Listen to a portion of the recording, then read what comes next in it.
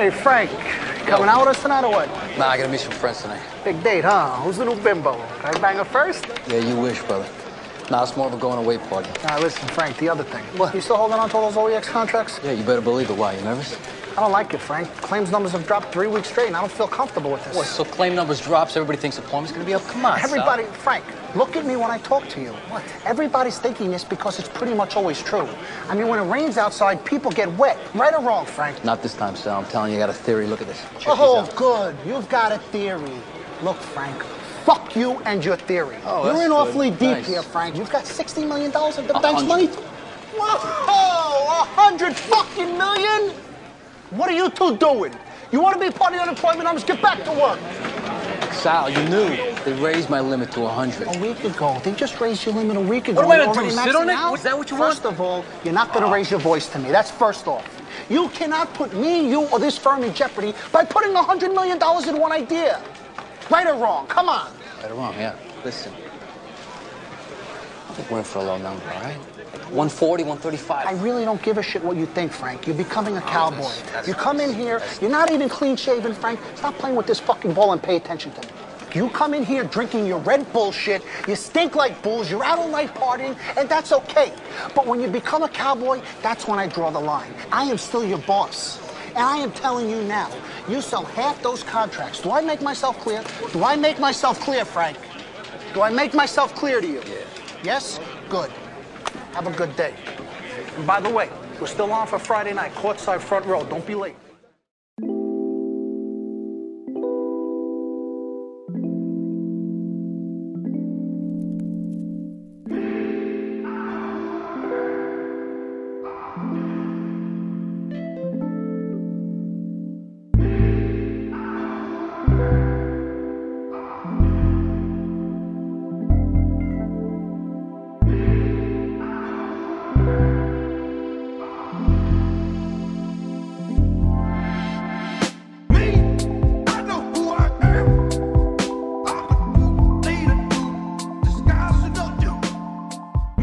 In a world surrounded by movie podcasts, 3 men will risk it all to try to stand out from the herd.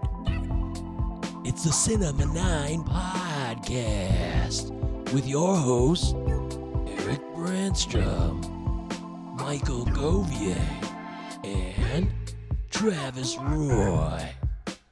Coming to a speaker near you right now.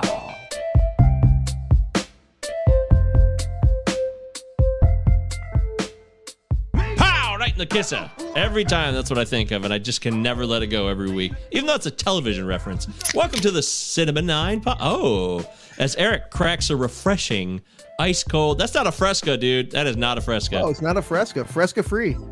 Yeah, that looks like a Coke Zero to me. So good. Cheap So no good. Fresca. Wait, what show are we again? What's happening? Who are we? This is the Coke How About a Hour. Fresca. Yeah, it's the How About a Fresca. Welcome to the Fresca Hour. It's Fresca meets Coke Zero. That's what this show is, Fresca basically. 9. And do with you that what you will. Anyways, it's Fresca 9 live, Cinema 9 podcast, cinema9pod@gmail.com. Send us an email. Let us know. 5-star ratings on Apple Podcasts, Spotify. You guys know how this stuff works. We only impart it to you because it's important to how the world works in this realm. That's the only reason I keep mentioning it. So please and thank you. And of course, subscribe to the YouTube channel at your leisure. Today's show will be focusing on, in a little while, as we always eventually do, the 25th hour. Or is it 25th hour? Is there no the? It's just No 25th duh. hour. No duh. Ooh, no the. Shit. I don't know if I put that in the title. Oh, I did put the. Okay, yeah, I got it right. All right, so 25th hour, we'll focus on that. Does it hold up or not? Soon enough. First, we always like to go around the room here. If the ethereal metaphysical room, Travis? What kind of room is this? Digital? Cyber room? The cyberspace that we're in now. Ah, It's yeah. like Hologram? virtuosity right now. Oh, Russell Crowe? Hell yeah. I'm a lawnmower man. 7? Lawnmower man, yeah. Lawnmower man. That sounds like fun. Yeah, so Travis, last week we did a show. Now we're doing a show this week. And I know we just talked before you went on the air that you thought about going to a concert tonight, but you decided to do the show for a couple of reasons. But we're glad that you were able to join us. And I'm sorry that you didn't get to go to the show. Well, I appreciate that. Shout out to Young Jesus. If you get a chance to check out the band Young Jesus in your life, live or on whatever listening service, you should. Yeah, I agree. They were good when I listened to them when you told me about them the first time a few years back. So I enjoyed what I heard, and I assume they've only gotten more talented, more organized. Usually bands cohese. That type of band should cohese more. Yeah, more and more experimental kind of as they go along. Is that a word? They should cohese? I don't think cohere. Right? Is it Cohese. cohere? That feels right. There should be some coherence to their future. No, that's not right either. You're right. You're listening to the Synonym 9 podcast. Grammatical correct. Fresca, spell Coke Zero. Travis, you're Travis, and he's Eric. Eric, how you doing? What's going on, buddy? Okay? Hi. Yeah, I'm fantastic. Not sick. Really can't complain. No tooth pain. I'm all good. Look at you. Hey! That's great news for everybody. I don't feel sick either. I'm with you. It's great to be healthy. Breathe it in. Breathe in that basement air. It's nice. It's real nice. I will tell you. Yeah, this is a basement. Although it is not a shithole Michigan basement. It's a Finnish Canadian basement. So I don't know if you guys have been in one of those. But Finnish Canadian? I never hung out with anything Finnish Canadian. Neither have I. I don't think I've ever known somebody. Remember, it's a shitty Coke. Remember, who's that guy who said that? Shitty Coke. He used to say it at the dump. You guys remember that at all? Sounds like, are you doing Borat right now? What's happening? Yeah, I know. It does sound like that. I think he was friends with the Freelings. Like he was like I don't know. He was some guy who was from not America, and he was from Europe somewhere. Belgium, Austria, one of those places. Shitty Coke. Maybe somebody who knows us might know who I'm talking about. Let me know if that rings a bell. cinnamonipod@gmail.com. Yeah, that sounds like fun. Travis, let's just dive right into it. I'm excited to find out this week what you would like to recommend or shit upon. Well, it was Halloween very recently. So, of course, I continued my normal traditions of just plowing through horror movies all October. In fact, 25th Hour is the only non-horror movie or non-horror anything I watched this week. To start things off, I watched Barbarian, as did Eric, and stick around for after the show if you're watching us live, or check out our other mini episode that he and I are going to do in the Cinema 9 Horror Corner. We're going to check out Barbarian, just me and Eric. So we'll save that conversation for later. That's right. I also checked out Cabinet of Curiosities, Guillermo del Toro's new TV show that I've been looking forward to, and I think a lot of horror fans were really looking forward to. Eric, did you watch any of these episodes yet? I watched about 3/4 of them. Yeah. Maybe we should do that on the other show too. What do you think? Or should we just do it now? I guess it doesn't matter. Yeah, I mean, your call. Yeah, let's do it now. So, well, actually, let's do one in the other one, because if you watch most of them, we can kind of get into them a little bit. Okay. Let's do both. Let's do both of the main episode. All right. So wait, live show meeting real quick since we're on the air. Sure. Hi. Are we doing the mini-sode live, or are you guys just going to record that? Well, I thought we were doing it live, but great. Awesome. So everybody, after the show's over, make sure you check out the show right after this when these two guys are going to talk about Barbarian and Guillermo del Toro's Cabinet of Curiosities, or 3/4 of it. Right here on the same stream, Cinema 9, wherever you see our shows, Facebook Live, YouTube, etc. It's going to be great. Yeah, we'll do a little quick shot. So other than that, I watched The Forever Purge. I've been trying to watch this one for a while. Still haven't seen the first Purge, which is so confusing because the first Purge came out in 2018. Every time I heard someone talk about the first Purge, I'm like, yeah, I saw the first Purge. Came out like in 2012 or whatever. But no, the first Purge is like a prequel to that, and I don't know. I haven't seen that one, but I finally watched The Forever Purge, and I loved it, man. I loved it. I thought it was actually really good. I think it might be the best Purge movie or among the best Purge movies. It's heavy-handed, but man, it's basically what happens if MAGA kills the other half of the country. Pretty much, is the premise of this movie. Only it's the Purge instead. It's intense. It was good. I also checked out Crimes of the Future, the new film from the great David Cronenberg. Have you seen this yet, Eric? I've been staying away because of the poor reviews. Well, you should continue to stay away. It was fucking awful, dude. Oh, fuck. I hate to say that. I love Cronenberg so much, but this was like, some artists really improve as they go along, and some even geniuses kind of hit this moment in their careers, and it's just kind of like they know what they're doing so well that they don't push themselves anymore or something. I don't know. It was like a parody of itself. You know what I mean? It if I was to like just kind of like throw a bunch of random shit into a blender that I thought that Cronenberg would do, it was all in this movie. It was just, and it was also like too much in a few places, child death type stuff that just like, man, it was just too much. So I really cannot on any level recommend this. And I say this is a pretty big Cronenberg fan. I hate to say it, but I do. Will it be his last film? Is he going to head off in the sunset after this failure? I doubt it, and I hope not. But I mean, at some point there will be a last Cronenberg film, and I really hope that this isn't it. I think he's done some real. I mean, A Dangerous Method, and that was him. I thought that was great. He could have stopped there. Okay. But I gotta say, my favorite movie that I watched this week, not including the ones we'll talk about on the mini episode, it was Halloween.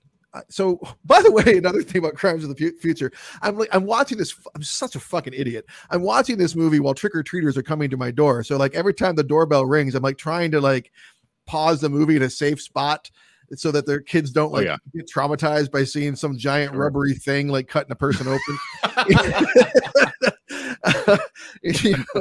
So that was fun. But then once that was over, I did it properly. I watched Halloween 3 Season of the Witch as my final end of the night Halloween movie, which I think is a just about perfect Halloween movie to watch, and I love it. Well, I'm kind of bummed out about Crimes of the Future. I've been trying to watch it. I haven't started it up yet, so we'll see. I think I'll still watch it. I got to find out for sure. You got to find out for yourself, and then you'll come to me and say, "Oh yeah, that was not good." Is that all, Travis? Those are the movies I watched. There it is. There you Those are the movies Travis watched. Eric Brasham, you have control of the board. Yeah, Urban Legend, 1998. I hit play. Fuck it. I love the 90s. I love like the whole like Kevin Williamson teenage horror, late 90s. I dug it. Urban Legend's kind of good. Yeah, I was kind of surprised at how much I kind of enjoyed where it went. Like you got like a premise that seems straight out of like, all right, give me the next Scream right now. Give me the next I Know What You did last summer. Right? Urban Legends. All right, making a movie right now. Who cares? But like, it's good. It's solid. Mr. Harrigan's Phone. I hit play on Netflix. It's the Stephen King adaptation of his short story, starring Donald Sutherland. So I hit play immediately. Not bad. Not bad. Once again, John Lee Hancock shits the bed. This guy's the most vanilla, tepid, benign director that's ever made movies in the studio system. He's just so just blah. And the film is blah. It's like, why is this a movie? Like, good episode of like an anthology, but like a movie? Come on with this. Can't fully recommend typical. It. Yeah, typical. I went way back. Roger Corman, The Haunted Palace, starring Vincent Price. Incredible. The Gorgon, Terrence Fisher, Christopher Lee, Peter Cushing. Yeah. Fucking fantastic. A lot of fun with those. That's cool. And I think there's one more besides Urban Legend in Mr. Harrigan's Phone, which is the dumbest. How is that first meeting not like, okay, we're changing the name. What do you guys got? No, we're sticking with Mr. Harrigan's Phone. Sounds like a children's book. Tell me about it. It sounds like an old person who can't find their phone or something. That's pretty much the plot. Yeah, that's pretty much the plot. And Barbarian and Cabin of Curiosities. That's it, man. So kind of a small week, lots going on, but like I'm still got a horror craze, so I'm still going to be at them. Usually in November, like halfway through, until like the Oscar heavy hitters start coming, and I got to catch up on those. I stick with horror up until like the last minute. Same. So yeah, Mike. Cabinet of Curiosities eats up a lot of time. Also, those intros. Are you saying we'll talk about? Are that you saying later. it's a bit longer? Well, each episode is like 40 minutes to an hour long. So if you're watching 8 of them, takes some time. Stick around. I got thoughts. Sweet. Well, Michael, I'm curious. Did you continue your path to watching more and more movies?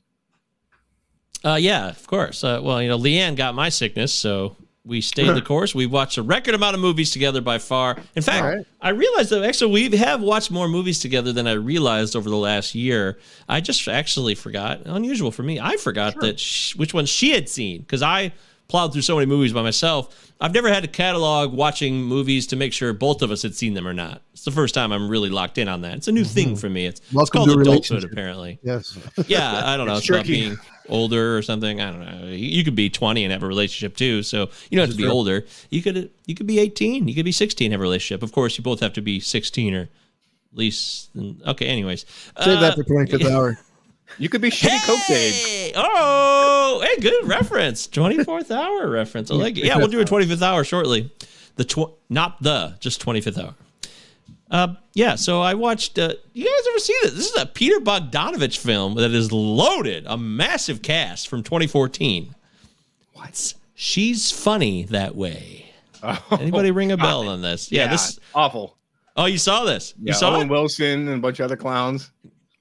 A lot of, Jennifer Aniston, Reese Ifan? Yeah, that dude.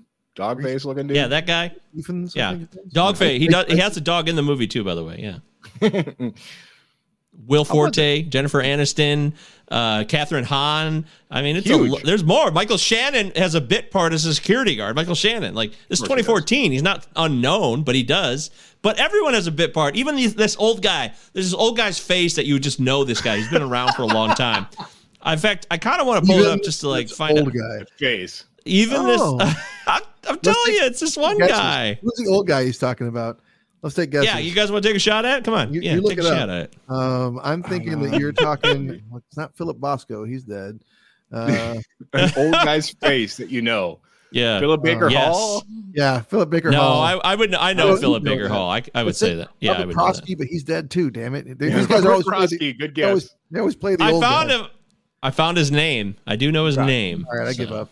What's his name? Austin Pendleton? Austin Pendleton. Yeah. Oh, Home for the Holidays, the old dude. Yeah. That dude. That guy? Yeah, that guy. The boss that she makes out with. And, yeah. He looks a lot like the dad from Alf, but he's not the dad from Alf. Yep. Not Willie. But not Willie. Just check this out real quick. Just let me read off this cast from She's Funny That Way. Will Forte, Austin Pendleton, Sybil Shepherd, Reese Ifans, Debbie Mazar, Richard Lewis, Imogen Poots, who's the lead, and I said Owen Wilson, Jennifer Aniston, Ileana Douglas, Catherine Hahn. It's a loaded cast with a lot of people playing. Yeah, and I like it. I thought, Eric, that it doesn't bullshit you right from the start. There's a intro with a title card that says, "Hey, we remember when." It doesn't really hold up now, actually, that I'm saying it out loud, but we never want to let facts get in the way of a quality yarn. So clearly, it's a fantasy about a woman who is a hooker who wants to be an actress and how it all comes together. And I don't know. I just thought it was fun because I like all the people in it. And it was silly. It was lighthearted. It was like a Woody Allen movie, except with like the ominous overhang of Woody Allen himself kind of hanging over the film. Without it. Okay. Without it. Yeah. Without that. None of that. So it's fun. Check it out. She's Funny That Way. 2014, if you never saw it. You know what sucks? And I was just bored as fuck through it. I was like, turn this off, Leanne. Are you watching this? I'd really say that. The Man from Toronto, I thought it sucked. I am so tired. Have you seen these? Either one of you guys seen this? It got bad reviews, so I didn't bother. I mean, the reviews were awful. No. Yeah, and it sucks. I love Woody Harrelson dearly, but I am so sick of this regular guy or gal gets caught up in a ridiculous premise of violence. It's really played out for me. I'm like, accidentally confused for a hitman. Woody Harrelson's a hitman. Kevin Hart's just a regular guy, but he's in the wrong place at the wrong time. Oh, we got to shoot our way out of it. We're going to go on this crazy adventure. It's just, they've done this thing now for like the past 7 years. I am over it. I'm over this trope, the Hitman's Bodyguard, all that shit. I'm not saying all those movies are bad, but I'm just sick of these, hey, regular persons in a very violent situation. It's kind of being played out. Except for Nobody. Nobody was awesome. I love Nobody. I did like Nobody. Yeah. Overall, I don't need any more attempts at this because more often than not, these movies are going to be bad. Seems to be the premise for me. So don't watch it. Don't even waste it. It's not even like, I don't even give a fuck about anything fun. It's not. It was just like, this is tired as fuck. So yeah, I gotta say, I watched. It's funny you bring up Kevin Hart because I watched Zero Fucks Given a few days ago, his Netflix special. I've never seen I've never seen him do stand up before. I've only seen him in like every movie on Netflix. Mhm. I was laughing my ass off. So yeah, he's hilarious. I was laughing my ass off the entire special. So he's funny. It's just like so many movies. Like him and Will Ferrell just like sign up for everything. Just throw it out there. He does a lot of shitty movies. That's all. Like he doesn't pick all the winners. That's all it is. He is a funny guy, no doubt about it. In fact, we watched Along Came Polly too, me and Leanne, and we saw it was after The Man from Toronto, and it was Kevin Hart, who I hadn't recognized when I first saw the movie. He's one of the camera people that's following Philip Seymour Hoffman around for that E! True Hollywood Story. I was like, oh shit, that's Kevin Hart. It's not Kevin Hart, but it is Kevin Hart. So that was fun to see that. That was a fun moment. Other than that, we watched Look Who's Talking, and it was just hilarious. It was fun. All right, enjoyed it. It's a raunchy intro. Leanne's like, well, this is very specific. Like all these little sperms swimming down a fallopian tube to the I egg. still remember, yeah. I've actually I can never forget that. I've been meaning to revisit that. I used to watch that one a lot as a kid for some fucking reason. I guess a lot of Oh people my did. God, Travis. Yeah, I hadn't watched it in so long, but I knew like every fucking beat of the film.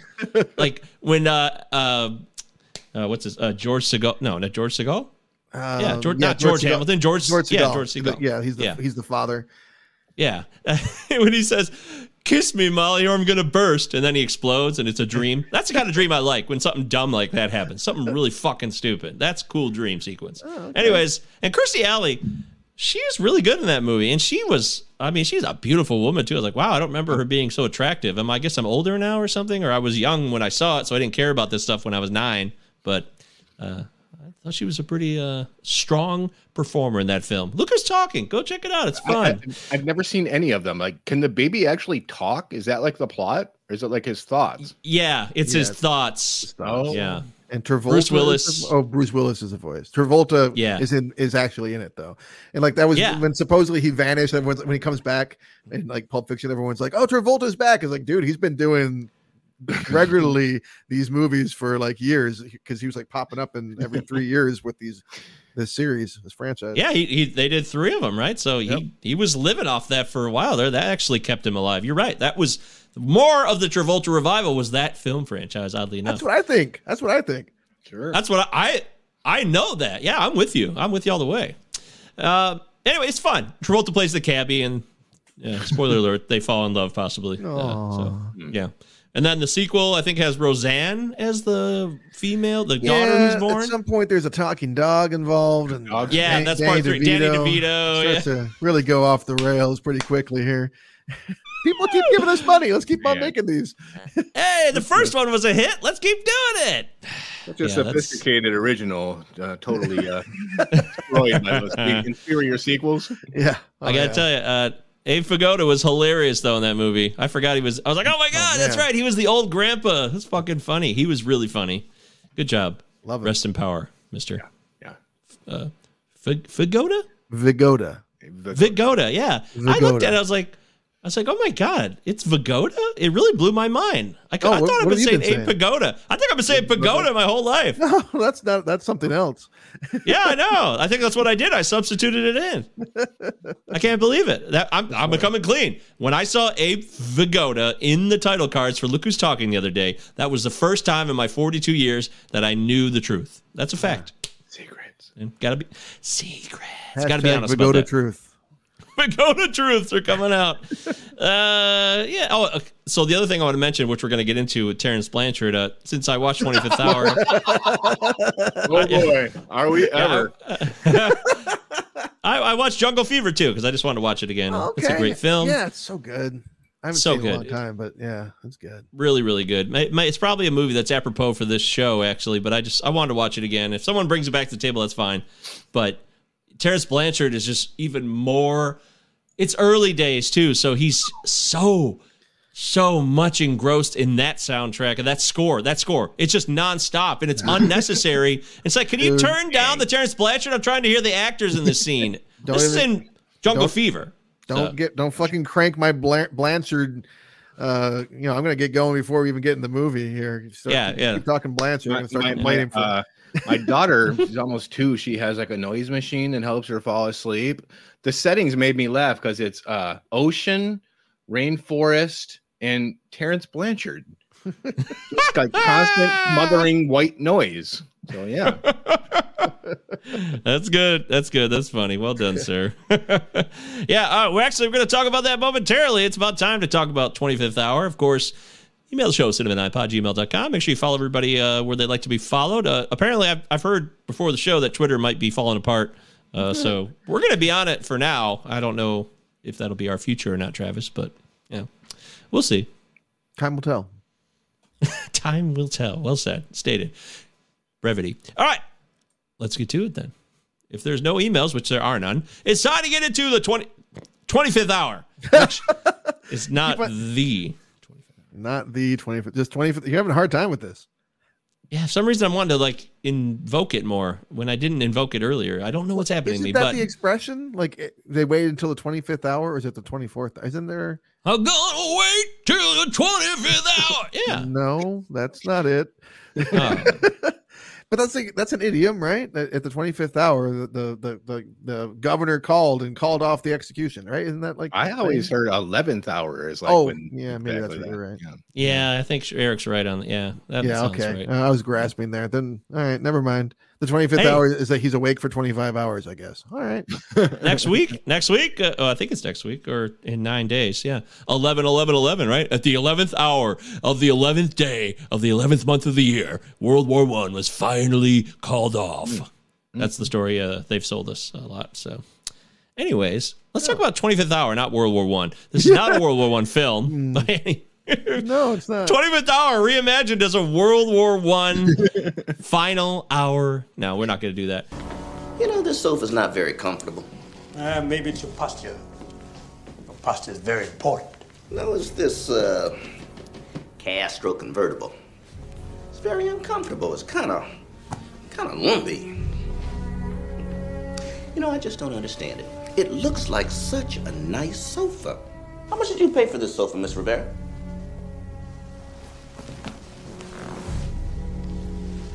Maybe it's the padding. Booyah! Could be the padding. Yeah. Probably the padding.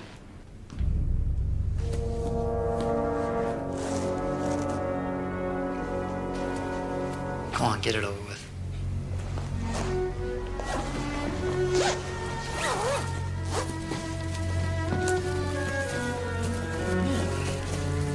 There's something funny in here, Mr. Brogan. It's a good thing I found this. It's gonna make your sofa so much more comfortable to sit on.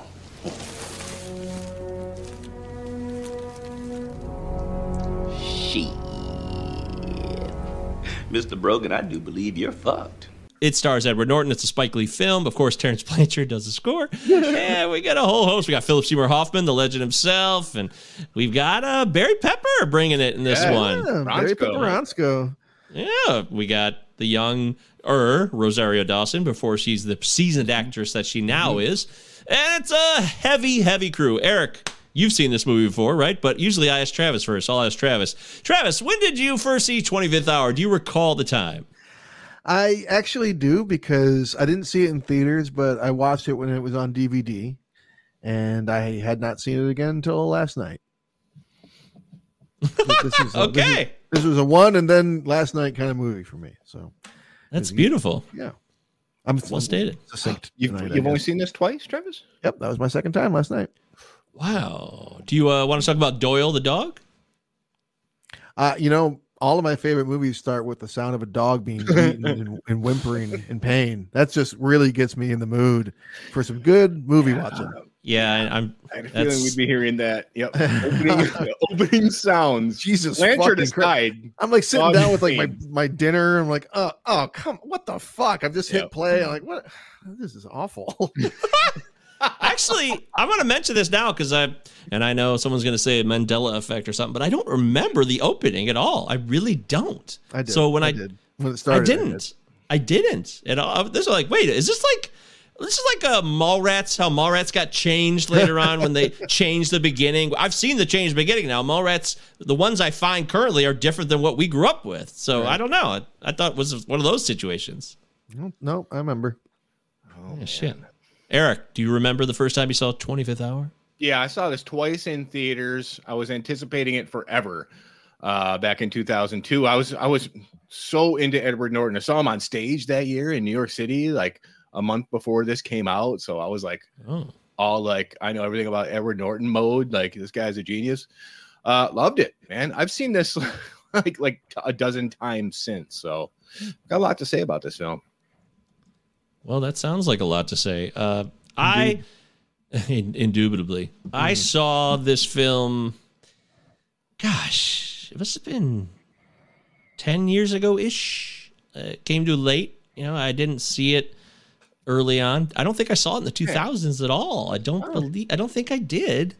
But once I did see it, I just don't remember the exact year, but it feels like it was 10, 12 years ago max. And when I did see it, I was like, oh, wow, I love this. It's, you know, I didn't mention we got Anna Paquin too. And it's a very intricate film. And it was also, you know, it was filmed right around 9/11. So this was the first movie too, basically, right? I don't think there's any argument on this that Spike Lee was like, hey, I'm from New York, fuck this shit. There was kind of this like, hey, let's leave 9/11 alone, or we can't really talk about it because the movie is premiered in 2002. So he had a flat out, you know, pictures of Ground Zero, film of Ground Zero scenery there with the apartment with Barry Pepper and Mr. Hoffman. It was I do remember the scuttlebutt about that at the time, but I didn't think I saw it till about 2010. Yeah, the right thing to do was delete every mention of the Two Towers in your movie if you have one coming out. Like 3 or 4 movies just excised entire sequences where they were appearing. Like, what? It was very bizarre. Yeah, right? I would completely agree with that. I understand respecting what happened and all that, but there's a fine line between respecting the dead and like just ignoring what's happening. And there's also a fine line of making money off of it specifically. I get that. I do. Are you making money off of it if you're using the bombed out husk of this building as a metaphor for a friendship in your movie? I don't think so. Well, maybe. Yeah, that's not crass. Oh, I didn't think it was, but that's a new. I thought it was a little crass. Good imagery, but because they're sitting there talking about like the history of their friendship, and this is all that's left of them, and all, it seems pretty obvious to me that that's what was happening there. But to harp on this point right now, I thought that it was a part of the overall weaving of the tale that Spike Lee wanted. I think Spike Lee wanted to be like a tribute to New York overall. So I don't know if we can prove. I mean, if you see it that way, I see what you're saying. But unless you know that that's exactly what he intended to do, that's your perspective. I'm not his homunculus. I have no idea what his what his intentions were. But as a film goer, to me, to have two characters talking about the destruction of this friendship, because that's what they're discussing at the time, is how this is the end.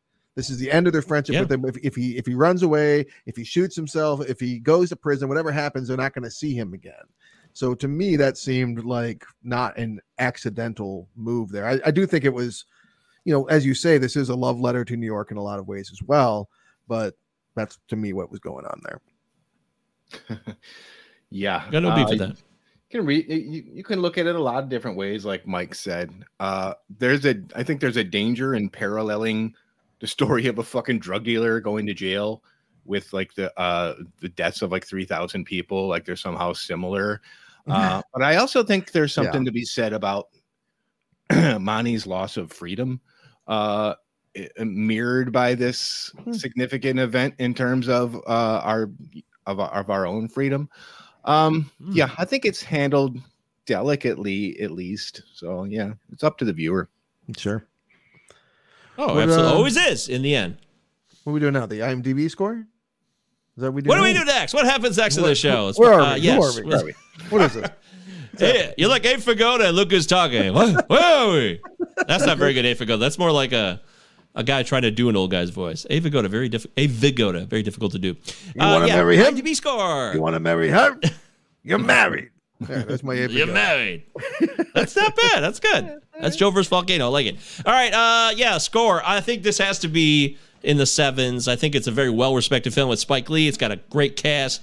It has to at least crack 7. I think it's also, by the way, and we should mention, this was news to me until a couple weeks ago. I did not know that David fucking Benioff wrote the book originally that this movie was based on, and people loved that book. And that's where Benioff and Weiss of Game of Thrones, and David Benioff is a very, very well-versed scriptwriter today who is kind of last known for the terrible ending of the season 8 known as Game of Thrones. And I didn't know that at all. Loved season 8. I also enjoy his work as screenwriter of Wolverine X-Men Origins. What? Yeah. Yeah. I'm not. Yeah. Yes. Before we start kissing this guy's ass, he's got some. No, we're not going to kiss his ass. You just said you love season. I don't even want to go on this. Maybe I shouldn't do the this. last season. I don't care what anybody says. That's ridiculous. No, hang on. Ridiculous. I also enjoyed the last season of Game of Thrones. I'm not crazy about the time leaps. There's some terrible time leaps, but I'm very happy with how the show ended, which is partly why I'm not watching the new stuff, because I'm like I'm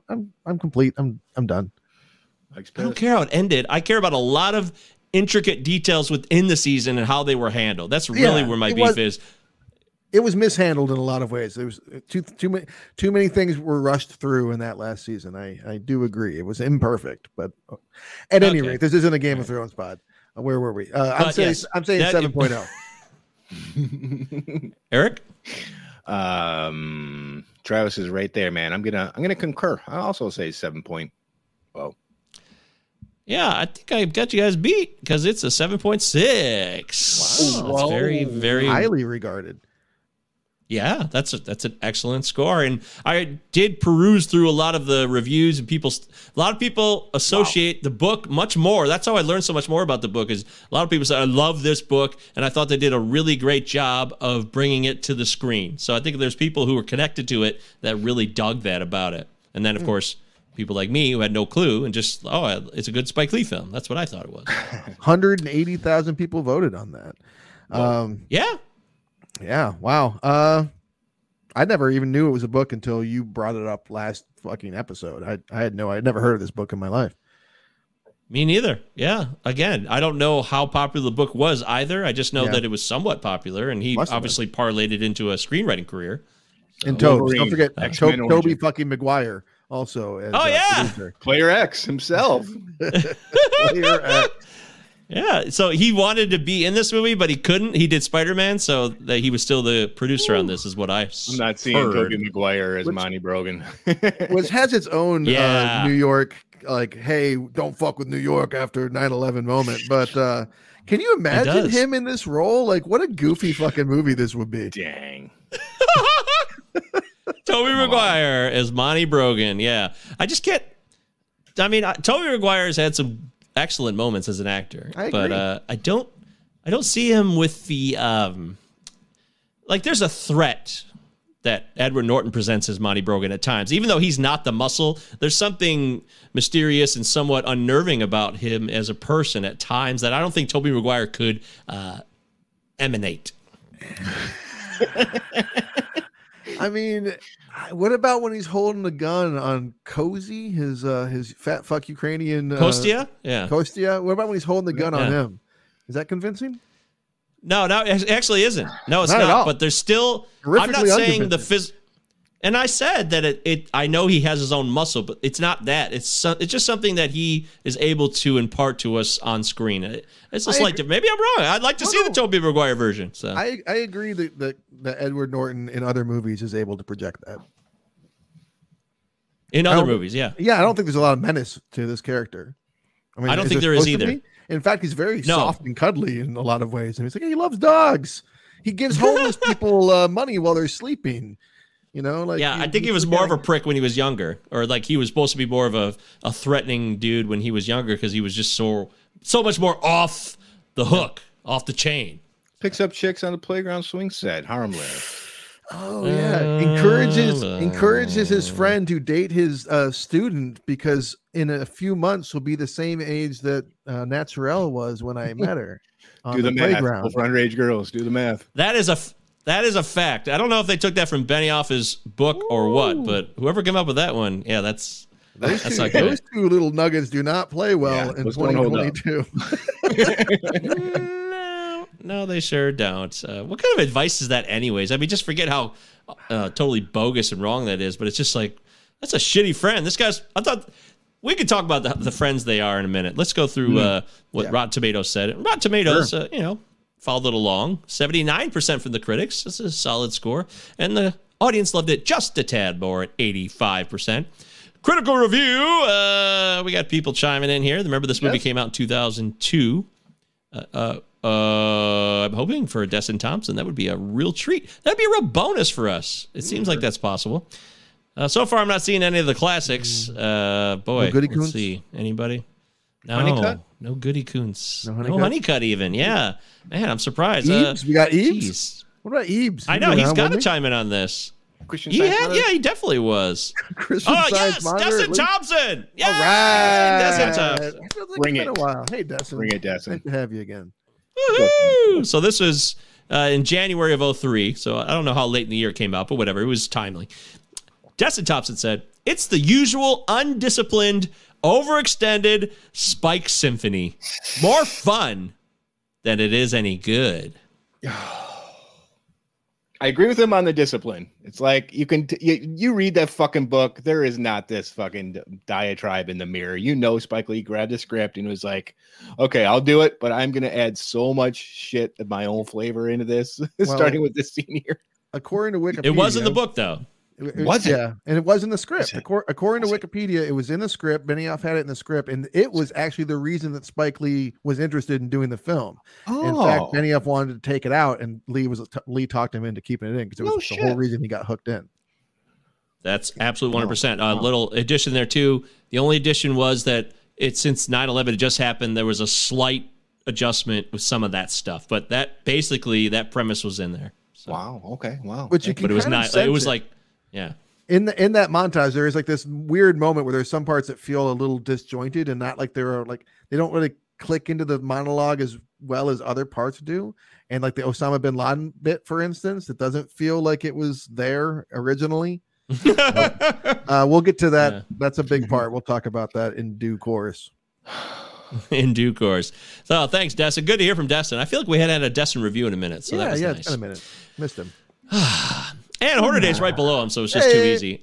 Lee has created that rarity in filmmaking, a movie we need right now. That's from back in 2002. So take that hindsight for what you will. I don't know. I didn't know Ann was such a sentimental patriot. Well, it was 9/11, man. It was a big deal. I'm not minimizing that at all. Wesley Morris said of the Boston Globe, the film doesn't reach a climax per se, but it's not conventionally inert either. Guys, tell me about conventional inertia. Are most films inert? I don't know. Okay, there's a liveliness to it. I will not disagree with that. Roger Ebert. Ebes. The film is unusual for not having a plot or a payoff. Oh man, come on now. That's a red tomato. He gave it 3.5 out of 4 stars. He loved it. Yeah. I guess it was kind of a hangout film in a way. Yeah. Okay. What comes to mind hearing that is the only real plot we have is like the did she or didn't she business in terms of the ratting out, which you could throw out and I'd be totally fine with. It kind of seems put in there just to like have some kind of something going on and story wise. It also makes something going on. Well, also it makes it so that he's keeping distance between himself and her, because if there is no animosity or distrust between him and her, then he's spending all of his time with her in the last night. And I guess that's just not as entertaining of a movie without that, because as it is, it's like he's bouncing from place to place doing thing after thing. By the way, mystery 3K Nut Season 8 apologist. All right, there you go. You're on the record. Everyone's No on the record shame. now. All right. I'm out. I wanted to read one Splat review because all the reviews technically I read were Red Tomatoes, so take that for what you will. Yeah. Good old Terry Lawson from the Detroit Free Press, our local hey, Terry Terry. Lawson. Old Terror. Old Terror. Voltaire? Hang on, Voltaire. Pancakes in the Age of Enlightenment. Waffle. If there was ever a filmmaker in need of someone who could tell him where and when to stop, what to leave in and what to take out, it would be Spike Lee. Wow. Someone thinks he knows That's better than harsh. Spike. Yep.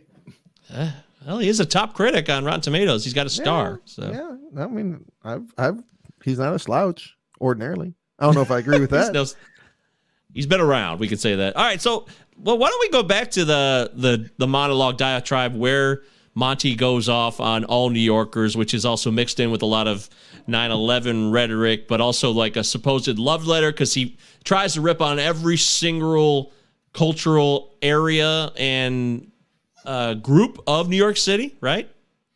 Well, it doesn't make So any it's supposed to be fucking- like- it doesn't make any sense.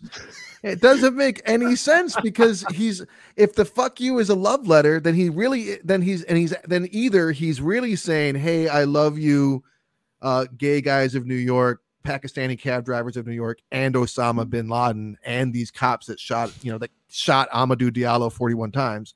Or it's fuck you, cops that shot Amadou Diallo 41 times. Fuck you, Osama bin Laden. Fuck you, gay guys, and fuck you, Pakistani drivers. Like it's one or the other. It's like this weird hodgepodge. I don't get it.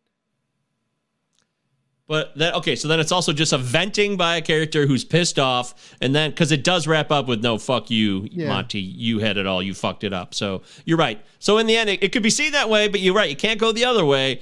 But in the end, I do see it as someone who's just bitching about everything else around him, which is what a lot of Americans love to do. I see Spike Lee working on tons of levels in this movie. Maybe it's too many levels that you just can't keep track. Well, the scene's very entertaining. It's very like Spike Lee Nike commercial, like Super Bowl commercial for me. Bensonhurst. Bensonhurst was in Jungle Fever. He's always got to mention Bensonhurst Italians. He just loves talking about them. It always pulls me out. When I look at this story as a whole, which is about a drug dealer about to go to prison through all fault of his own, I'm having a hard time seeing what this is supposed to mean in general. I'm sorry, it might just be me, but I'm like, why is this a scene? I found it inconsistent and confusing, but let me pitch something to you. Here's another. Take away that whole scene. Take away that whole sequence. Also including the faces at the end of the really awkward smiling people, like just like fake as fuck smiles. That way you can get that shit out of there too. But you take that scene out of the movie, and instead he just walks into the bathroom and looks at himself in the mirror and then tries to wipe that fuck you off the mirror and it won't go. And then he just leaves. Isn't that a more powerful scene? Yeah, definitely. Michael? Maybe. I don't know. What about it can still have the Blanchard score. Don't get me wrong. And by the way, I didn't mention, Brian Cox plays his father in this movie. And the also You're a New Yorker. So that's what I thought of actually when you bring that up. To me, the two segments of the film that just take off from the supposed plot and like the reality of the movie are the diatribe, and then this long, winding 20-minute possible scenario of the life he might have lived. Is he actually going down that way? Are they going to the prison as they close out on the freeway? I don't know. Does it matter? You're gonna drive west. You're gonna go, and you're gonna keep going. And then maybe you see a Twinkie on the side of the road, and maybe you pick up the Twinkie, and then you eat the Twinkie, and then you drive a little further. You're gonna have a son who's clearly 100% pure Puerto Rican and not American at all. You're gonna son, I'll be rich when you get paid under the table making selling beer. You're gonna be a poorly paid under the table bartender who works his whole life to make a whole family rich. Right. Also, forget what I just said. Contact Naturel a couple years later. Come back. Don't fucking contact me. I'm done with you. They didn't really give me a script anyways. They just said to meander for a while, so I'll say whatever I want. That's what it is. Honestly, like I'm watching the movie And I'm watching it on fucking Tubi, which is, thank you Tubi for being free. Fuck you for having commercials. And when he gets in the car, it cuts to commercial. I'm like, oh, I think it's going to come back, and there's going to be, the credits. And it cuts back, and then there's this 20-minute diatribe of just, he's like, why is he wandering around the desert? Why do I need to know that the Mondo fucking bar or whatever? Like, why do you gotta what is all of this? What is this whole like, why is this here? And how does it help the movie? Because I don't think it does at all. I think it derails things and it's again confusing and weird. Wow. Yeah. Okay. So, but do we care how it ends up? Do we know, or do we care? Because it sounds like you guys don't even give a shit, because it's just so long and drawn out, and he gets fucked up by his friends to look ugly to go to prison, but then his dad had another plan. Why didn't him and his dad just communicate better? He wouldn't have to take that beating if he was just going to take him out to fucking Arizona. Well, apparently, but he doesn't, right? Like he goes to prison. Yeah. Oh, he does? That's I don't know. I don't know. We know that. Yeah, I don't know that we know that. So I guess we don't. I mean, we see that he's driving. Doesn't look like they're driving towards the desert necessarily, but it just looks like they're driving out of the city. So I think it's really left up to interpretation. Which, who gives a fuck? That's who cares? It doesn't matter. But okay. I wanted to mention all those firefighters. Whenever someone's talking, there's like the Spike Lee cuts that are like over the narration, or someone's talking to another person on screen. Spike's B-roll. Yeah, exactly. Spike's B-roll, man. That's what he does. B-roll. I like that about Spike Lee movies. I've never really bothered me, but yeah, it's a little more entertaining. But apparently all those guys in that scene at the bar, they were all real firefighters who did die in 9/11, which is fucked up. All those guys at the bar, like when they're saying, "Let's go Yankees." So, yeah, it's a true story. The guys in the bar in that scene, they actually died in 9/11? Yes, because it was filmed before it actually happened, and they ended up, they worked for the ladder or the engine. I don't know how that shit works. So, yeah, they all died. It's pretty wild. It's horrible. That is horrible. Jesus. Yeah, it is. But it brings a sense of realism, too, when I think about that. It's like, oh shit, well, that's crazy. But there's so many things in the movie that don't bring a sense of realism. But very fair. Very, very fair. When you watch this movie, we're hardly even like talking about the fact that it's about a guy wrestling with the fact that he's got to go to jail for 7 years and the mistakes that he feels he made to get there. We haven't even really talked about that. Okay. How interesting is this character? Like, what is this character? He's just like, is there enough here, or is it just like his only problem is he's about to go to prison? Like, is he endearing? Is he that complicated enough of a character to take us through, or is it just this one circumstance? This is the movie. He's getting to be going to jail. That's it. I've got another question, and I say this as an extremely privileged, soft person who I hope never goes to prison. I have not spent time in prison. I don't know what that world is. I know a few people who have gone and they came out changed, but and I know that I've read the literature. I know that there are terrible things that happen there.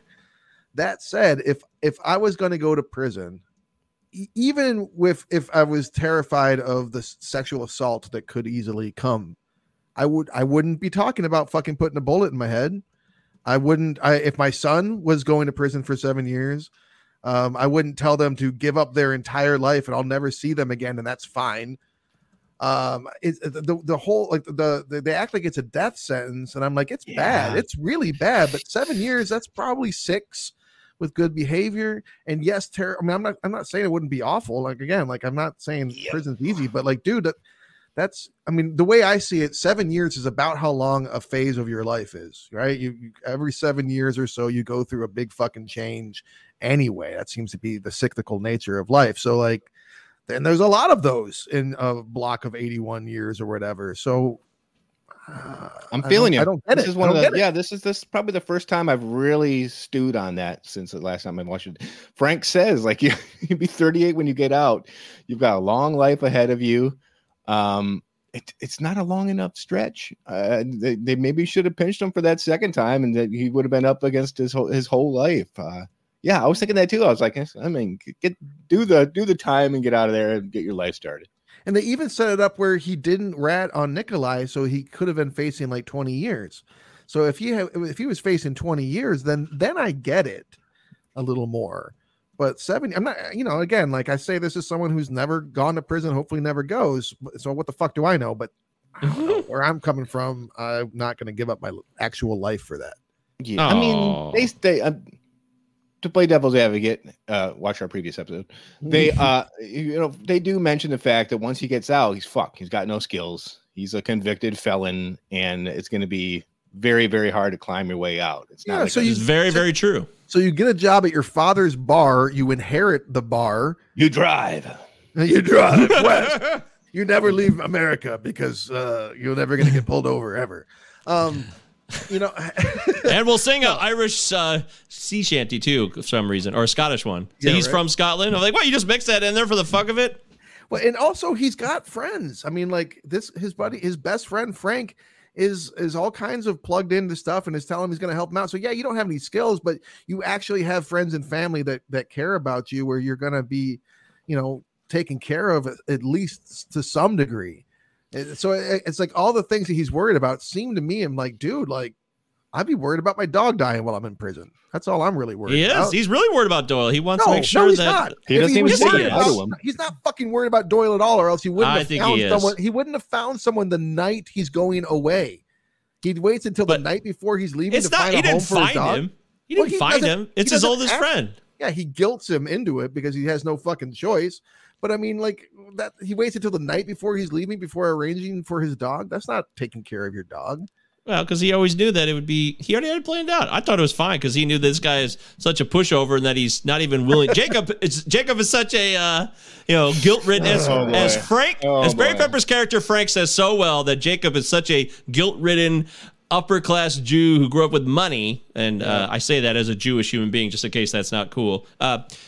He really lays that out there with clarity for me, and I'm like, oh, that makes a lot of sense that Monty would, maybe Monty is forcing it upon him, but Jacob's not going to let that dog go hungry. Jacob's not going to let that dog die. He's not going to let anything bad happen to that dog because that's the kind of guy he is. That's how I saw it. But let's talk about some of those other characters because we haven't. Frank is a slick-ass motherfucker on Wall Street. He's a classic asshole, and this is pre-2008 too, so now we get to see it through that lens, and it's just, I don't know.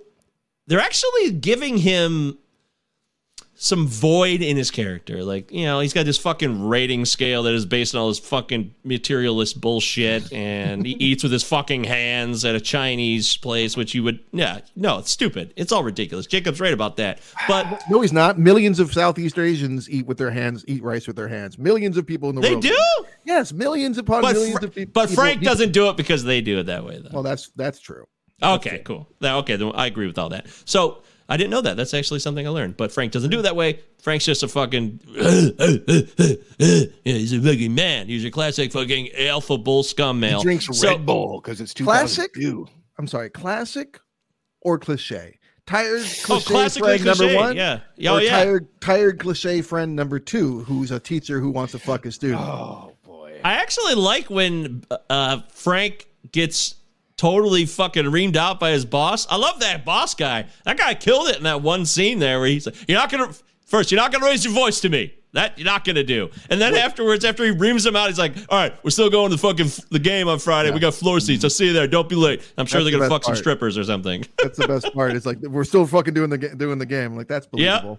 Yeah, that's the lifestyle there. We hate each other, but we're still going to have fun together, even though it's not real fun. It's all empty fun. So the point being is that it's with the pre-2008 lens then, but now we're post-2008, and they actually make Frank into a character, in my opinion, who's someone to be like, oh, I wish I was that. I wish I was that. And I don't think that is how it's seen today at all now. Oh, man. I got a lot to say about these characters. First and foremost, they do some interesting things. They parallel Monty in interesting ways. Frank is at the height of his success, very much so like Monty before his bust. So he's living a life successfully. He's doing well, regardless of whether or not he's hurting people with his financial prowess. And Barry Pepper's fucking great, man. Barry Pepper's incredible. So good in this role. Philip Seymour Hoffman, he's on the cusp of making a very, very big mistake that could fuck up his entire life. Yes. Just like Monty before he did what he had to do. So there's interesting parallels, but cool. I don't think Frank has a big enough problem in the story? Like, what is his issue? What is his conflict? He doesn't have one. It's the guilt. Yeah, he should. the guilt. Like, I like the whole Gordon Gekko scene, but like, unless like he's in danger, like just his boss being pissed is not enough for me. He needs some sort of conflict that's eating at him for the night, like the other two guys. He does. Mike's right. It's the fact when the scene we already addressed, the 9/11, the two tower scene, he says he's never going to see him again, and then the conflict is that he feels terrible about it, and he's pretending like he's okay with it, but he's actually really upset with his best friend for doing it to the point that he beats the ever living fuck out of him when he finally gets a chance to, and almost kills him. Which again, beating them in front of Doyle, I'm not crazy about that either, but whatever. So I think that is his conflict. Yeah, I mean, it's like, come on, man. Doyle's had a traumatized enough life. He doesn't need the last thing he sees of his new owner that saved his life is him getting the shit beat out of him by somebody. Anyways. But yeah, I think that is the conflict is his relationship and his guilt and his anger with his best friend. But you're right. He doesn't have nearly as much going on as Philip Seymour Hoffman, who could have done this role in his fucking sleep. Pretty much does. Yeah, I think there was one scene where he pushes back a bit, I think, on Frank a few times. He challenges him maybe at the bar and then earlier at when they're at dinner. But you're right. Otherwise, he's like complaining and whining, and he's being encouraged. Yeah, Jake's being encouraged to connect with Anna Paquin, the student. By the way, Anna Paquin, who plays the student in 2005's The Squid and the Whale as well, and fucks around with Jeff Daniels. I don't know how she got caught up in those roles for a few years. And whatever. It's a side note. Got a little typecast, and she was like in her early 20s by this point, anyways, playing a 17-year-old. She already done the X-Men movie in 2000. So and Hurley Burley. Anyway. Yeah. Oh my God. Yeah, exactly. Dude. Yeah. Christ, that's 98. So 98 to 05, she got caught up. But kudos to her for taking risks in her career. I'm all for that. But I don't even know why this is part of the movie. I guess. Yeah, I know. Like why? Why?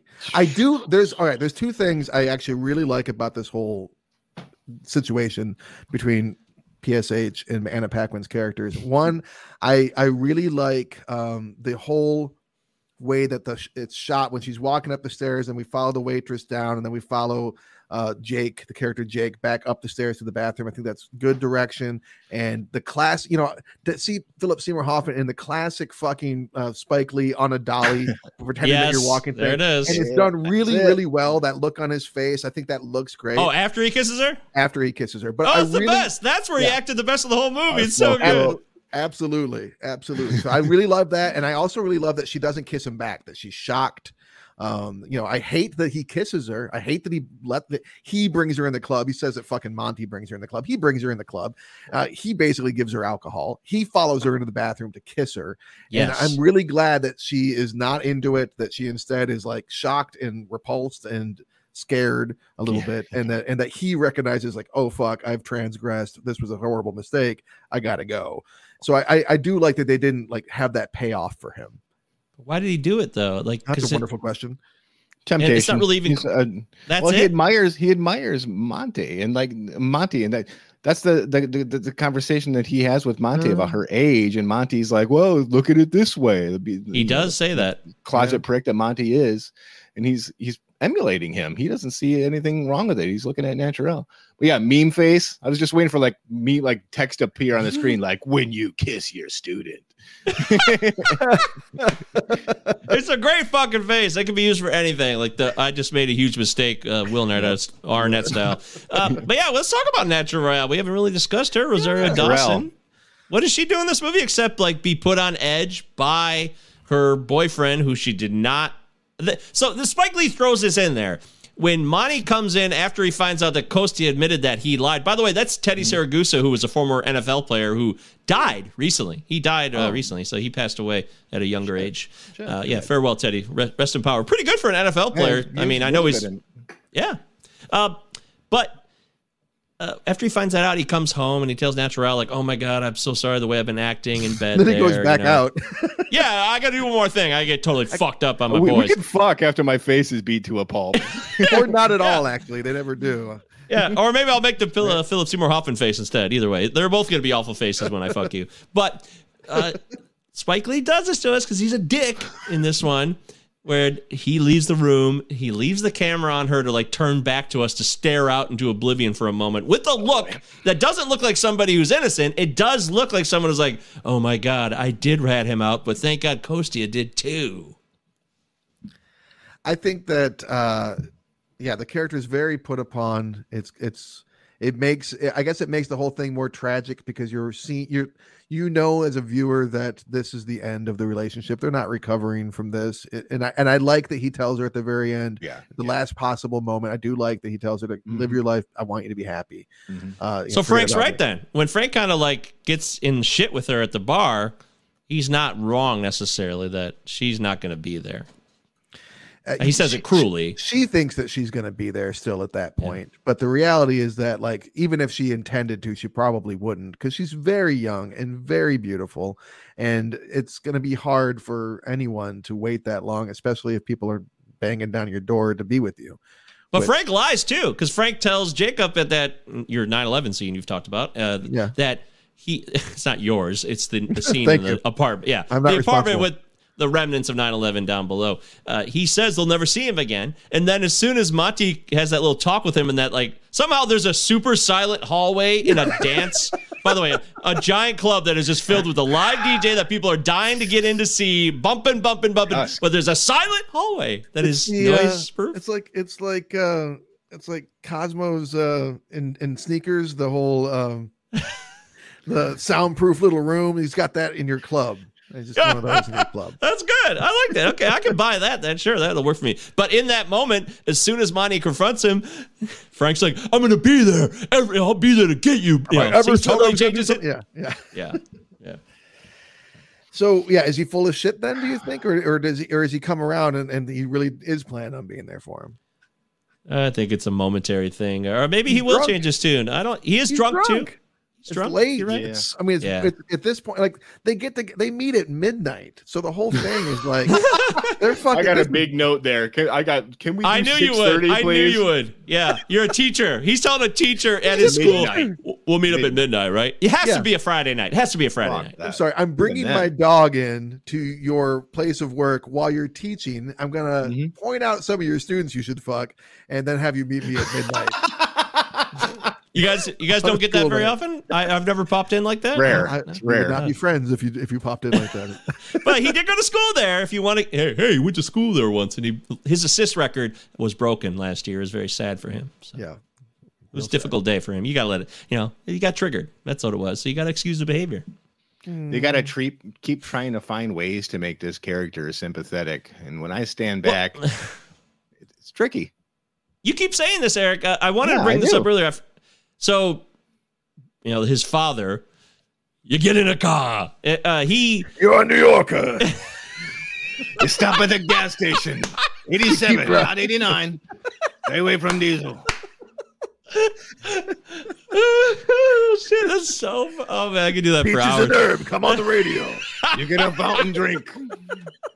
Taco Bell's closed, so you go to Wendy's.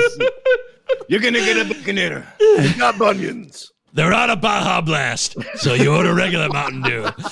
Look, so I gotta get serious here. His father alludes to this awful childhood, and he talks about, we haven't mentioned this, he's an alcoholic, and they really harp on that, and then he sneaks that sippy drink when Monty leaves early, if he leaves the remnants of his beer, and this mother who he drove away, because he was an alcoholic, I believe, right? She died.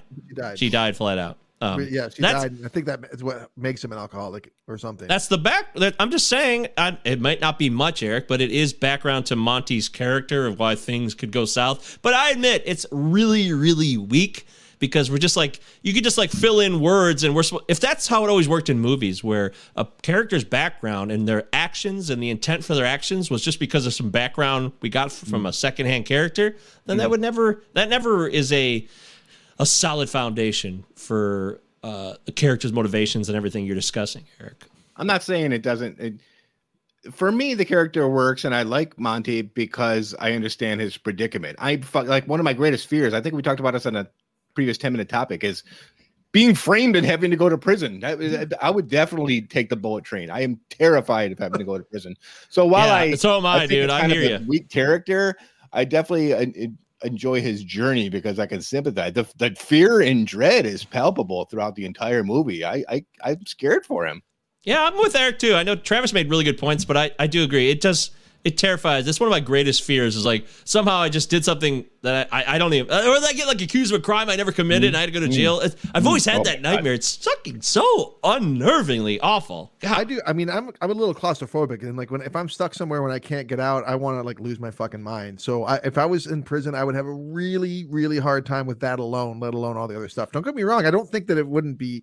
I'm not saying that I remotely that I think prison would be easy. I have a lot of respect for people that are able. Fine. Yeah, I mean, people that can endure that. I think it's an inhuman process, pretty much, anyways. The way it's You'll done endure. But I'm also like I'm a survivor, man. It's like I'm a believer that this is all we got. I'm not going to be. You're a survivor. You head west. But I mean, just I don't know. Your life isn't over if 7 years of it are done. I mean, you might be totally different, but. Work out, write a couple of books, have fun with it. Hey, I would do a lot of drugs. I admit that. I'm a recovering opioid addict, but I'd probably do a ton of drugs in jail. I admit that freely. I have no idea what I would do in jail. I hope to never find out. And again, I'm not trying to minimize it at all. I'm just saying 38 is a young man. Yeah, he's going to be 38 when he's out. When he's right? out, So, right. Yeah, that's... Yeah, we're all past that. Yeah, it's okay. You'd be all right. I agree with you. Oh gosh, what else are we gonna cover in this film, folks? Time's flying by here. The cop. Yeah, dude. Isaiah Whitlock Jr. says shit. He twice. does. He says it twice. Oh man, he's got a catchphrase. Oh, real quick note here. So we watched the movie together, me and Leanne, and then we had just watched Cedar Rapids, which Isaiah Whitlock is in Cedar Rapids, that movie I mentioned last week. Yeah.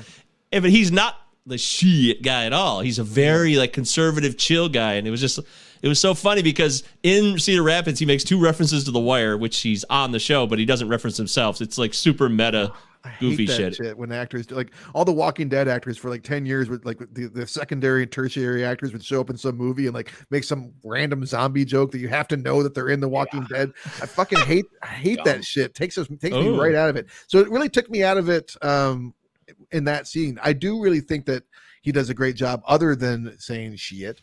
And I think the other cop does a really good job. Oh, the booyah! That's the most intense booyah. I love that booyah for some reason. Whoever that guy is awesome. Also, we should probably call out the super subtle Cool Hand Luke poster that's hanging like the sword of Damocles over over Monty through much of the film.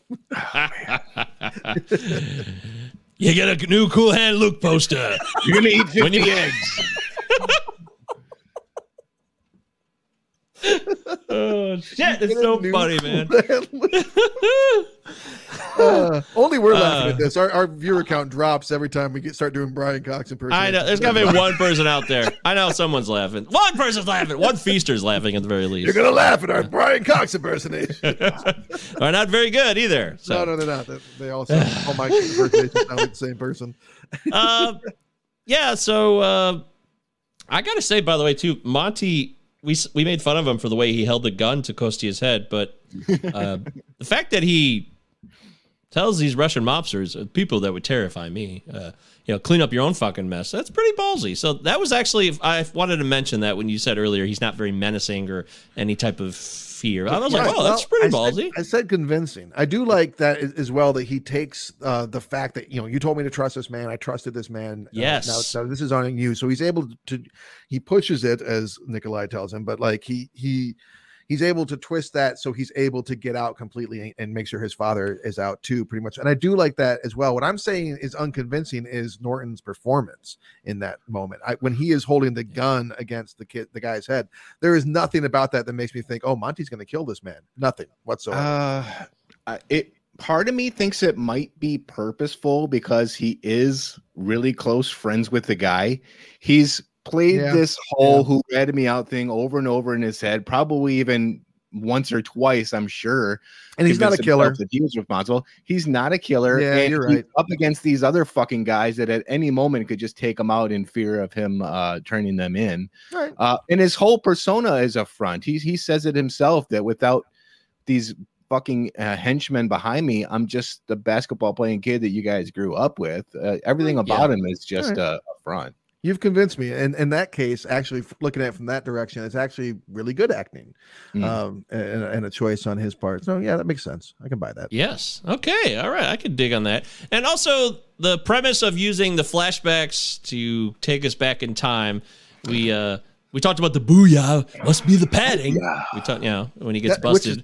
I did not know what the fuck was going on for a minute there. I thought that they really were taking a bath together, and then he was getting busted again. I'm like, what has happened? I did not realize I was watching a flashback for a minute. And then I'm like, why did she go change robes? Yeah, I guess. I've seen the movie enough. Yes, I mean that's fair. And then there's only two, right? And then they do the flashback to where he meets Naturel, which we have. We could spend more time on how oof-y that is in 2022 if you want. They try to they say it at least twice in the scene, or at least once. So you're 18, right? Like they really harp on it too to let you know it's okay because she's 18, but she's wearing a fucking schoolgirl's outfit on a goddamn kids swing set. Ooh. And I learned this in this viewing. I always miss this. The guy in the beginning who gives Monty shit, who's all strung out, he's the guy in that flashback in a suit, and he looks really professional. He's just starting his habit. Dude, I didn't. And Leanne pointed it out to me. Total kudos to Leanne. Cool. I was like, oh my God, you're right. It is that fucking guy. So that's cool. That's consistency at least. I like continuity like that. Little, but it's fun. Yeah, that is. We talk about we didn't really give Blanchard too much shit as we got into the let's do that. Travis, come on, Travis. Dude, I mean, if you've listened to this podcast at all, you know that that we say the word society a lot. You know that we're big fans of Paul Schrader. You leave society, and you know that I do not, or really none of us, like the work of composer Terrence Howard. Love Terrence Howard. Terrence Blanchard. I love Terrence Howard. Come on. I don't know what kind of compositions he does, but Terrence Blanchard, who does all of Spike Lee's stuff, his easily my least favorite composer working. I just don't. I mean, and he's actually kind of reserved in this to a degree, but still, he just steps all over every scene that he's in, as if he's completely unsure what emotion he's trying to transmit into his audience to make them feel. He has no sense of reading the room, reading the scene. At least he can have light stuff and heavier stuff sometimes, but very often there's just dialogue, and then all of a sudden just this crescendo of intense, it sounds like it's a fucking murder scene, but it's two people sitting at a table and they haven't even moved. It's just, and then to throw in all of these Middle Eastern vocal things going on throughout too, a really loud, really distracting. I hate his work so much. Yeah, he Blanchard again. Just I think he dramatically decreases the artistic value of every fucking Spike Lee movie that he's been a part of. Wow, now you're really getting down. I like it. That's how I feel, man. Down. I feel like every time I watch a Spike Lee movie, I'm like, man, this looks great and sounds like shit. Hey, you guys said it better than I ever could. There's a lot of truth to some of that. I don't feel as strongly as Travis does, but Terrence Blanchard is, it's always obvious that it's Terrence Blanchard. Well, first off, because he's synonymous with Spike Lee now, but even still, if it was not a Spike Lee movie and somehow Terrence Blanchard, maybe we should look it up. Has he done scores outside of Spike Lee? I would know it was him pretty quickly because of the way he just... Yeah! So much Brad. Yeah, it's like that Family Guy clip where they talk about the trumpeting guy in the mob scene that's playing way too loud over them. It's like that. It really is so distracting and disturbing. It's like, good God, man. That's fucking it exactly. Oh, I'm looking him up right now, and under his name it says American Trumpeter. So he's first and foremost a trumpeter. Well, that explains a lot. Yeah, even Wynton Marsalis can put a great score together without having to do his thing constantly and drowning everything out. Yeah, I mean, Johnny Greenwood doesn't have to have a guitar in every solo and every score that he does. It's just, I don't know. It's. I'm fine with the brass. It's just the excessive nature of it and the inappropriate nature of it. It's disruptive, it's distracting, and it doesn't fit the scene. It rarely fits the fucking scene. So, all right, I'm done. Oh, you're right. That's well said. That was, oh my God. Everyone remain calm. Yeah, that makes all the sense in the world to me. Okay, last call on this. Any final note? Last note we didn't get to. Dude, I was watching. I was so busy this week. I had to watch the tail end of this, and I don't condone this for anybody. It's very dangerous. I had to watch the last 20 minutes in my car on the way home. Ooh, cool. Stop doing that. If you don't condone it, don't do it. Well, I had it on like that thing, and I glanced over at appropriate times. I still don't recommend it. Don't do it. You could wind up in jail with like money, which would be awful. Quit telling us. But even in the car on this tiny little iPhone, I was crying at that scene when Ronsko has to beat up Monty. Like it's so well shot. And it's so powerful to see. Wow. Our listeners don't know who Ronsko is. Oh, I'm sorry. It's Barry Pepper. Frank. It's Eric's pet name for Barry. My pet name for Barry Pepper. It's I had no idea who you were talking about. I mean, he called him Ronsko, but long story. For a very long time, maybe 25 years, he and Chad our friend Chad has referred to Barry Pepper as Barry Pepperonsko. That's don't know why. But that is a beautiful, powerful scene with so much going on. And I miss Pepper, man. I missed the shit out of him. I liked him as RFK, but where the fuck has he been? He's a tremendous where'd he go? actor. I don't know. Where did he go? Made his money and went home? I don't know. He had to go.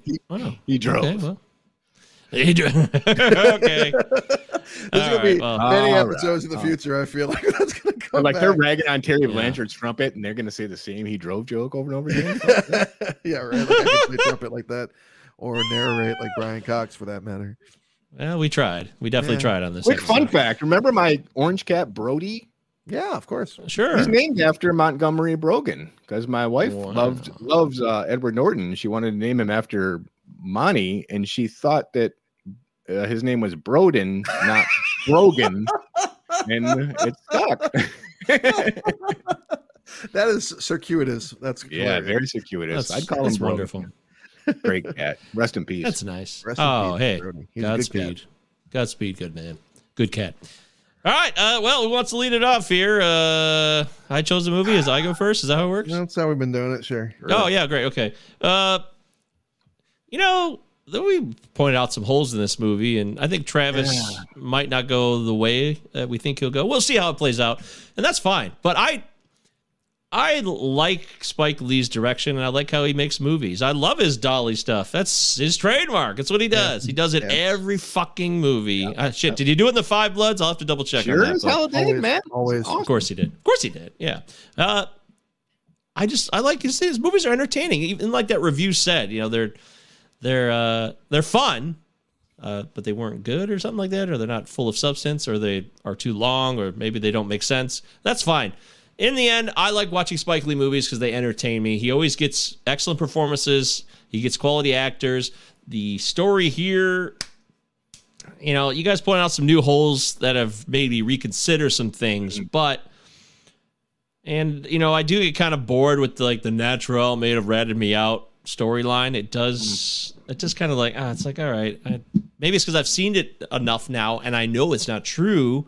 Or it might be true, and who cares? Because Kostia ratted him out. That's what happens in the end. So maybe it changes it once you've seen the movie a few too many times. In the end, I think it's entertaining. It's certainly not. And just for the fact alone that it brought me all these laughs for Brian Cox's meandering, epic monologue at the end of the film, that's enough to make it hold up. I don't even care if anything else ever happens again with this film. That alone, I'll just hang my head on that. It holds up. Well, shit. I have not gone on enough, and I'm glad that you brought us back to the expertise of the great Spike Lee. This is incredibly well shot and a bit of a departure from some of the stuff that he's done. Still very much on the street level of things, which is kind of what he does, or much of his career.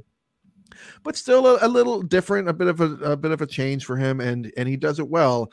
I do think that those two really Spike Lee cutaway fantasy montage things I think that they kind of derail the movie.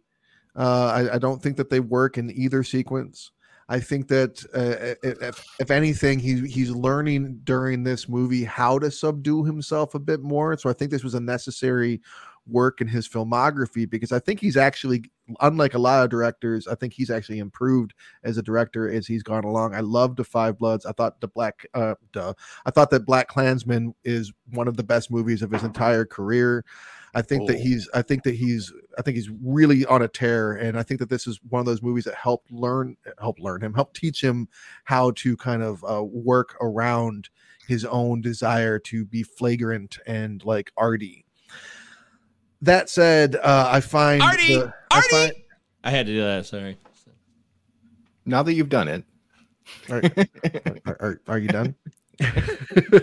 As I was saying, Anna Paquin was in Hurly Burly. Come on. Okay. I had no idea what you were referencing, bud. Artie. Yeah. Sorry. Okay. So I think that the plot itself is incredibly simple. I think that the cliched side characters of his best friends I find tedious. I find a lot of the film tedious, especially that score. But like, does it hold up? I mean, there's a reason I didn't watch it again. I was not crazy about this movie when I watched it back in 2002. I thought it was like, okay, I've seen that. I'm good now. And I'm, as you guys know, I'm a huge Philip Seymour Hoffman fan. I mean, I adore the man's work and have seen most things that he's done numerous times, but this is a snooze fest for me as far as what he's doing here. He's re-tapped into like Son of a Woman mode, and it's just kind of like I don't know, he's just not, it's not a stretch for him.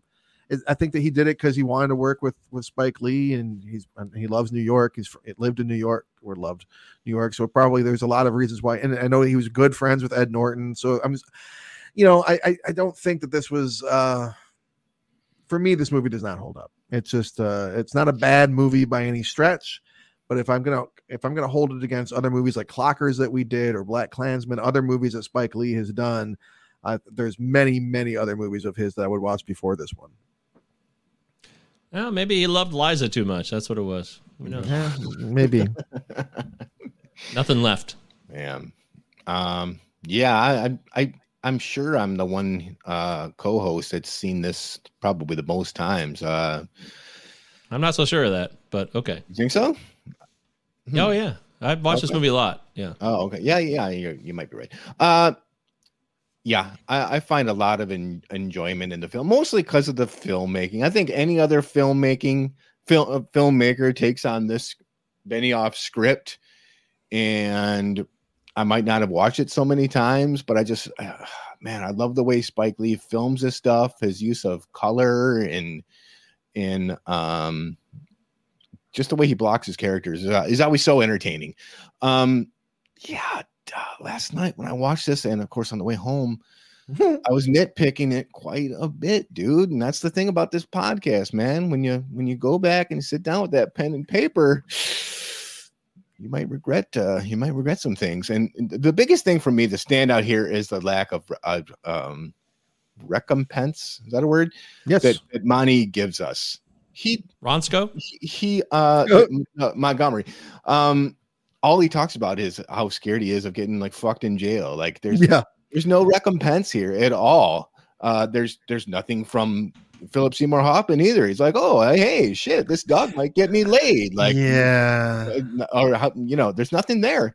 It's just it's some terrible situations in a foreboding tone for 2 hours and 15 minutes. I mean, is it entertaining? Yeah, and there's great performances and a lot of lovely stuff going on technically, which will bring me back to it again and again in the future.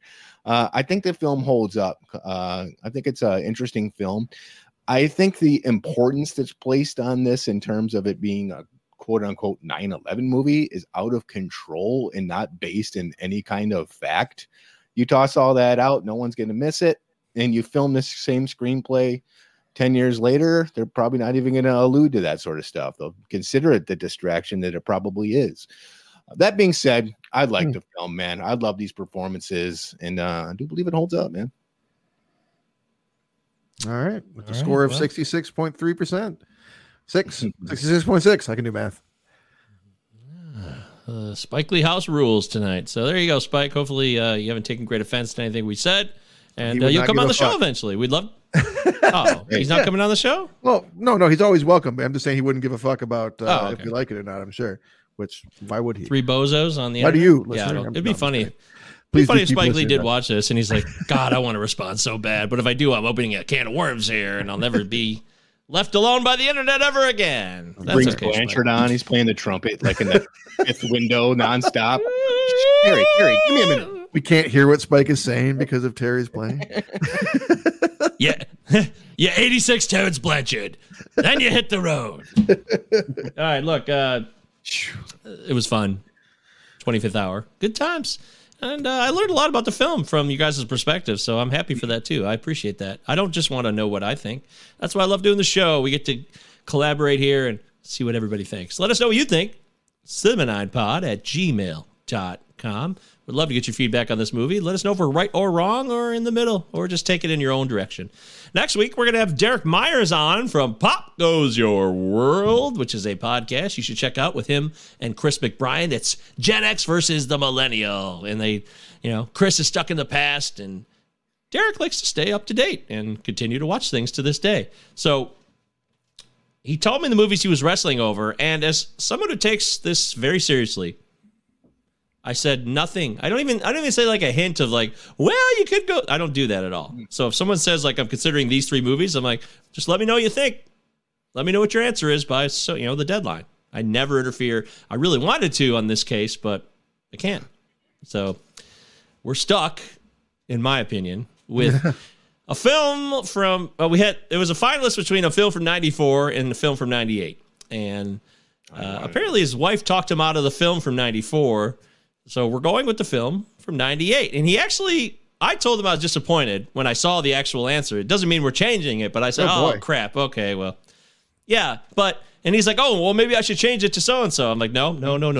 Because I take this job seriously. So, and I probably shouldn't, but I do. So we're doing 1998's The Truman Show. Oh, it's been on my short list for a long time. I can't wait. I got so much to say. Okay, great, good. I think it's already been said, but all right, yeah, I'm sure we'll say some new things. I'm not saying it's a bad movie or anything. I just feel like maybe to me, it was really obvious, but maybe it's not. I don't know. No. Well, I guess we'll find out next week with Derek Myers. Meyer or Myers? I'm afraid of fucking Meyer. Okay, I think Derek it's Myers. Shit. Are people called Meyer for a last name? Sure, Meyer is Meyer. Yeah, I mean, like Meyer Thrifty Acres. Major. There's a guy named Major. It's not even spelled right. Yeah, Myers. It's Derek Myers. Myers. Derek Myers. Follow him on Twitter and check out the show Pop Goes Your World. Follow him on Twitter as long as it exists at Amaron. A-M. Aaron, spelled like Chudbud, Aaron, E-R-O-N _DM. AMERON_DM. DIAMOND. All right, thanks, everybody. Cinema Night Podcast. Hey, don't go far, though, because we're going to come right... what do you guys, going to take like a 5-minute break, or you guys just go right into it? I need like 2 minutes. Yeah, I need 2 minutes. Okay, great. So in like 2 minutes or so, on this very station... be coming right back around with Barbarian and Cabinet of Curiosities analysis, correct? Sure. Yeah, sure. Looking forward to it. Sweet. The horror corner. Cool. You guys have a blast. Yeah, it's going to be fun. Turn down the lights. Get ready. Settle in. Thanks, everybody. This has been the 25th hour. All right, we'll see. You stop putting the thud for the 25th hour. You head west.